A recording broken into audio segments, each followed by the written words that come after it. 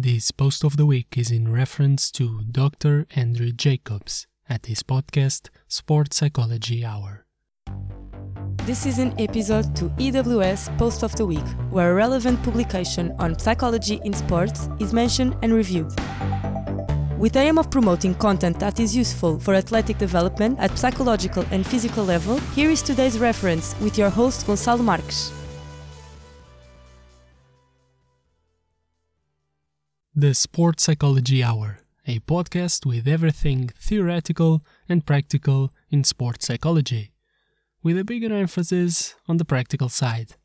Always interactive with mundane guests that can call in to talk about several scenarios in sports, the challenges associated with formative years, and even some commentary on big fixture matches. This is a show that airs every Sunday on Sports Radio 810 WHB, a radio station hosted in Overland Park in Kansas. The man behind is sports psychologist Dr. Andrew Jacobs. On this post of the week, I will lay out 2 points that stood out in Dr. Andrew's conversation with coaching expert Amanda Clements.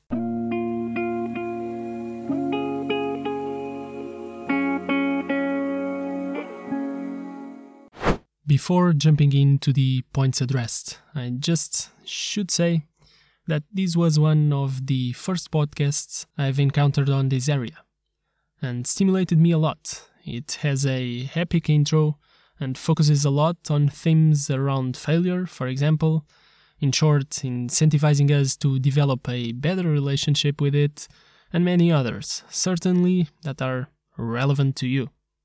And it's versatile, which on several occasions prompted me to super relevant topics that I dived in studying right afterwards. Plus, it is hosted by a PhD psychologist, and that's a win for me. One of the firsts, the man, to be credited in the United States. With over 40 years of experience, he works close to actors EWS most focuses on, athletes, coaches, and parents. And as he points, paraphrasing here, they typically want assistance at guiding them to understand their goals, strengths, weaknesses, fears, distractions, and stressors, and want to understand where their issues started. I love his style, his voice is very engaging, to say the least, and I love the fact that he is empathic and responsive, both talking about and working with youngsters and adults, all the way to other professionals and Olympian athletes. His goal, as he puts it, is to help clients to reach their own personal potential and to become winners. And this has particularities on how it's defined, but it would be a longer conversation for today. But going forward, I recommend you checking out some bits there on any episode for expanding or solidifying your repertoire of skills and approaches, especially on psychology, mindset, and overall having a stronger character to come out on top over the long run in sports and in life. Now, with Amanda, she has a 20-year experience as a gymnast and as a back defender playing football in Washington. Now she works as a sports consultant and as a coach, helping teams and individuals in training the mental aspects related to their workings. On conversation with Andrew, he started by prompting Amanda to this ability of a coach to coach effectively through negativity and the quote-unquote failure moments. Because only from here, one can lead his athletes to get back on track quicker and to train more efficiently, not to mention that one desires to have his mind reoriented the best way possible to optimize next practices, right? Wait, excuse me, before you continue on for the episode, I will just ask you for a review. This is a common request, I know, and I imagine it can be tedious to do so, to divert now, and I am aware you as a listener just want to grow through. However, if you do so on Apple Podcasts or Podchaser, it makes an important contribution for EWS growth and for us to keep providing relevant contents for you to actualize your sports practice and mental game. And also for me to be able to continue to bring in great guests. Moreover, each month we randomly select their 2 winners to receive exclusive material that will assist them reaching their full sporting potential. Also, it is important for me to hear your feedback, so head over there please, the links are in the description as always alongside with the timestamps. See ya! So, first element addressed there. They enrolled on this big topic of failure, and Amanda started to talk about her experience in gymnastics, and that only after a long time recognized how much of a strain it was for her in her continuous practices. Not only because of the physical part, from the complex moves and stretches she needed to perform, but also, and most importantly I guess, for this kinda of issue around the high standards. An issue more particular in precision sports, where, as she told, by just getting 1 inch away from a certain position or by bending one's knee just a little too much, you are already penalized. And this made her develop some fears around failure, perfectionism, and so forth, but also made her go through experiences that taught her a lot on how to deal with that.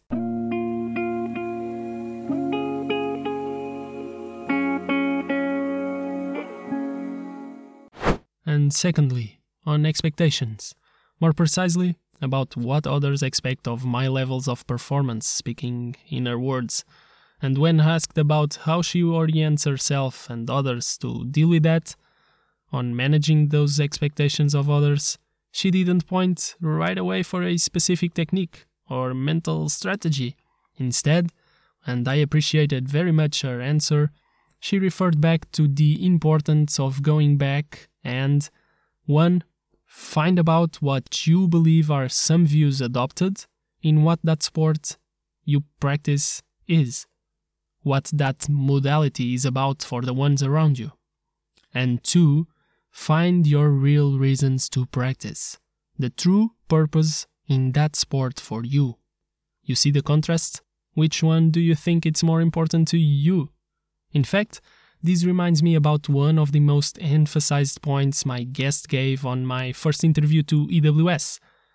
It was PhD psychologist and psychotherapist Alexandre Vaz that pointed to the importance of knowing your why when engaging at any craft, before anything else, even if it's talking about motivation and techniques to improve performance, reminding you that this was an interview on the essentials of deliberate practice, so you see its weight. And continuing on these lines, on the purpose of doing sports, you see, many times, well, a common purpose that is sent out and ingrained by many, in many sports people, is the one of winning. The purpose is like to win everything possible.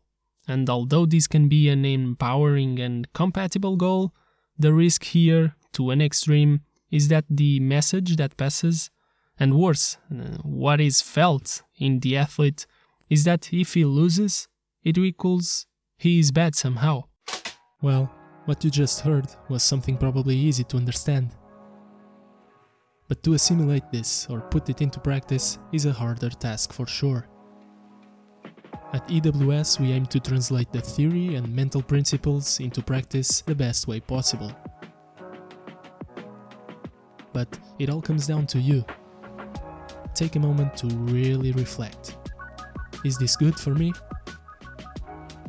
What can I do today to implement it? Again, the keyword practice. How can you translate this into practice? Practice it and go ahead. Keep enjoying the process of efficiently working sports. Also, this reminded me, as Alexandre also mentioned in that EWS interview on episode 10, and as many psychologists discovered, people have an easy tendency to overgeneralizing, and on this particular area of self-concept even more. So in simple words about this term, it's very easy to go from an assertion like I'm bad at jumping, let's say, to I'm a bad athlete, and to I'm a bad person, And when that happens, that's a shame. It's far from being fair and from being deserved. From there, from these big topics, Andrew and Amanda went along a rich conversation on defining better terms and approaches to winning, and more on dealing with failure. Again, I recommend you to take a look on that. The links will be in the description.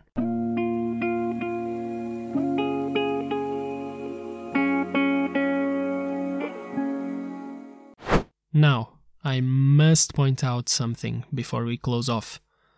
See, I have the sense that Dr. Andrew achieves something that is rare in content producers and even psychologists in this realm of sport and exercise psychology, which is this kind of conversation that gets to hit people involved more profoundly. Meaning, one thing is to say that A and B is affecting person X because of this and because of that, and other thing is to really empathize with each case and get to know how to dismantle the issue involved. Plus, the most appropriate intervention, quote-unquote intervention, to have. In other words, getting a clear sense of the most responsive way to go about the things that are taking effect on a given person, whether she is an athlete, a coach, a parent, a relationship, whatever. Because you know it. Most of the times, you already know what many people, entitled specialists, are talking about and are saying about what's happening with you, the problems involved, the difficulties, the challenges in sports practices. I bet you already have a minimal sense about what can be more adaptive or maladaptive to your functioning. So the difference here, and pointing out again to the contrast Dr. Andrew has to my eyes, is on how to read it and on how to go about it. The key is precisely this, on the how. Still, I must leave the note for the importance of being careful and responsive, meaning that intervention A or method or tool A or B should not be seen as the solution to X problem every time, or a tool to use all the time just because it produced good positive results in the past with someone or even with the person at hand. Yes, I'm getting on a rant here, but this is truly an important note for me, and a distinguishable, valuable characteristic I always look for on the said professionals on the field. This characteristic of humility, carefulness, empathy, responsiveness, to not precipitate and jump right away to finding solutions, but instead to know the person as a whole, and discovering with her what's at stake. Because maybe a certain method might prove to be the best, but not be a fit on this human being that is, a big word now, a biopsychosocial entity that is more complex than that to be addressed as like a machine to whom we can apply the method isolated to just one area, you see? No, this is much more intricate. That's why we at EWS try to provide the most extensive scope of topics and references for one to be knowledgeable about, not to preach only a couple of strategies that will bring the best, let's say, harmony, the best results and success and happiness. And that's why I recommend these episodes from the Sports Psychology Hour by Dr. Andrew. Now, to end, as I've said on this episode, I was prompted already to several things from this podcast. I want to help you do the same, to expand your knowledge and explore your methods, your functionings. Think from this and please engage with us at the end. What is an area in your psychology that is more fragile? What can you train more on the mental side of the game to make your performances and improvements more robust? If you want to know more about psychology in general or be directed to more resources, you can always reach out to us. Hey you, athlete, student or worker of some kind. We want to know real cases. So tell us, from what you've heard, what have you been missing out? What is one idea that popped into your mind while listening? Feel free to share in the comments so we can assist you further. See ya! I remind you that you can write a comment right there on some podcast apps, on our Instagram at ewsport.eu, or even by sending a quick voice message on the clickable link I leave right at the end of this episode description. If you prefer to stay anonymous, this is a good option. All simple and free. So take the time to do so, and take a step to be closer of efficiently work your sports practice. Until then, take care. To assist you in efficiently work your sport, we intend to present the most correct views possible and give a shout out to what potentially promotes sports performance and mental health. We recommend checking out the whole post for an integrated view. Again, to learn more about psychology in sports, go to ewsport.eu.